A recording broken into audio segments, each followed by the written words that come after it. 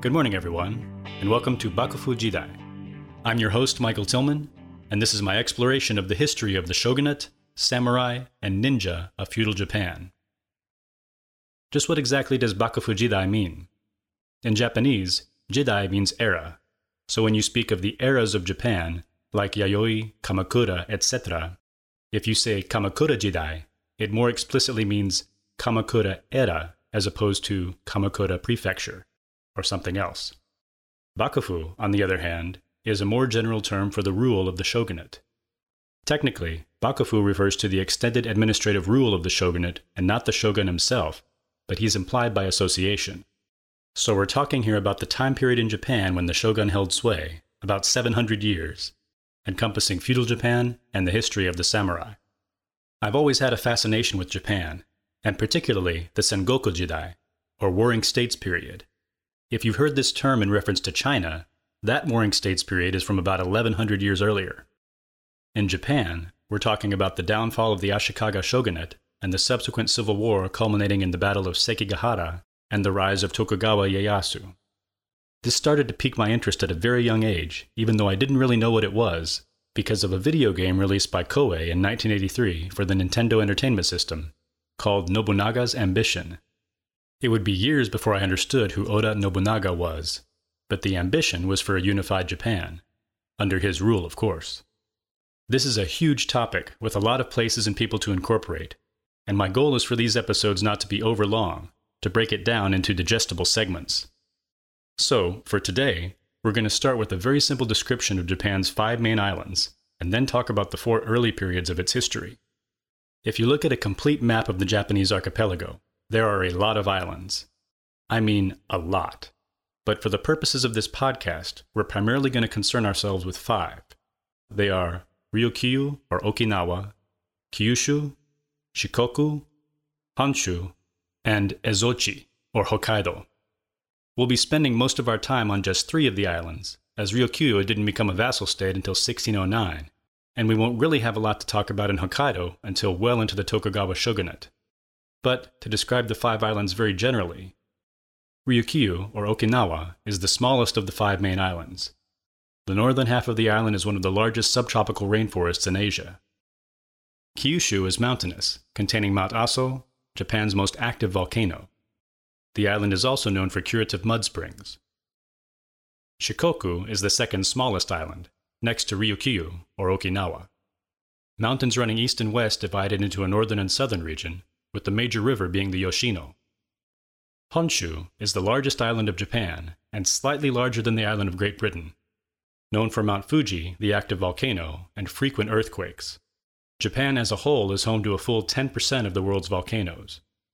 There are many rivers, including the Shinano, Japan's longest, and the Japanese Alps span the width of Honshu. Japan's northernmost and coldest island is its second largest. In Hokkaido, there are mountains in the center of the island with many plains surrounding, with 2 areas in the eastern part of the island, using bands of forest to buffer wind and protect cattle. Now let's talk about the 4 periods of prehistoric and ancient Japan. Starting with the Paleolithic era, evidence of early human habitation dates to about 32,000 years ago, when it's presumed hunter-gatherers arrived to the island by boat. An interesting and potentially quite frustrating quirk in anthropological research in Japan is that the acidic soil works to prevent fossilization. Next, we come to the Jomon era, the period dating from about 13,000 BC to 1000 BC, named Jomon for the pottery of the time, some of the oldest found in East Asia, and the world for that matter. The pottery is decorated by impressing cords into the clay, hence the name Jomon, which means cord-marked. After the Jomon era is the Yayoi era. This period, originally thought to have started around 400 BCE, is now thought to have started some 500 years earlier.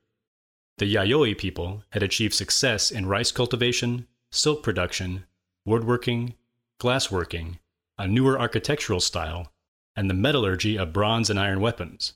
It should be noted that this proficiency in making metal weapons came from China, which will be something of a theme in early Japan. With their martial proficiency, they migrated north through the island, supplanting the predominance of the Jomon. Interestingly, 2 of the earliest books of history to mention Japan, known as Wa, The Chinese Book of Han in 82 AD and the Weiji in 240 AD described in the first a country of 100 kingdoms, and in the second, a country in which a single kingdom had taken ascendancy, the Yamatai, ruled by the female monarch, Himiko. And lastly for today, we arrive at the Kofun era. The Kofun period reveals a country united under a single kingdom with the emergence of burial mounds, the Kofun, which could end up being massive, like Emperor Nintoku's Kofun in Sakai, Osaka Prefecture, measuring 486 meters long and taking 15 years to construct. The center of this unified kingdom was Yamato, situated in Kinai, around modern-day Nara and Kyoto. The great clans who joined the Yamato were known as Uji. Uji leaders sought and attained diplomatic recognition from China, and a succession of these leaders became known as the Five Kings of Wa. China and Korea both would begin sending craftsmen and scholars to help Japan improve its technologies and administrative skills. So, to recap, we have 5 main islands south to north: Ryukyu, modern Okinawa, Kyushu, Shikoku, Honshu, and Ezochi, or modern Hokkaido. The 4 prehistoric periods we touched on were the Paleolithic, the Jomon for pottery, the Yayoi for rice cultivation and new technology, and the Kofun for burial mounds and diplomacy with China.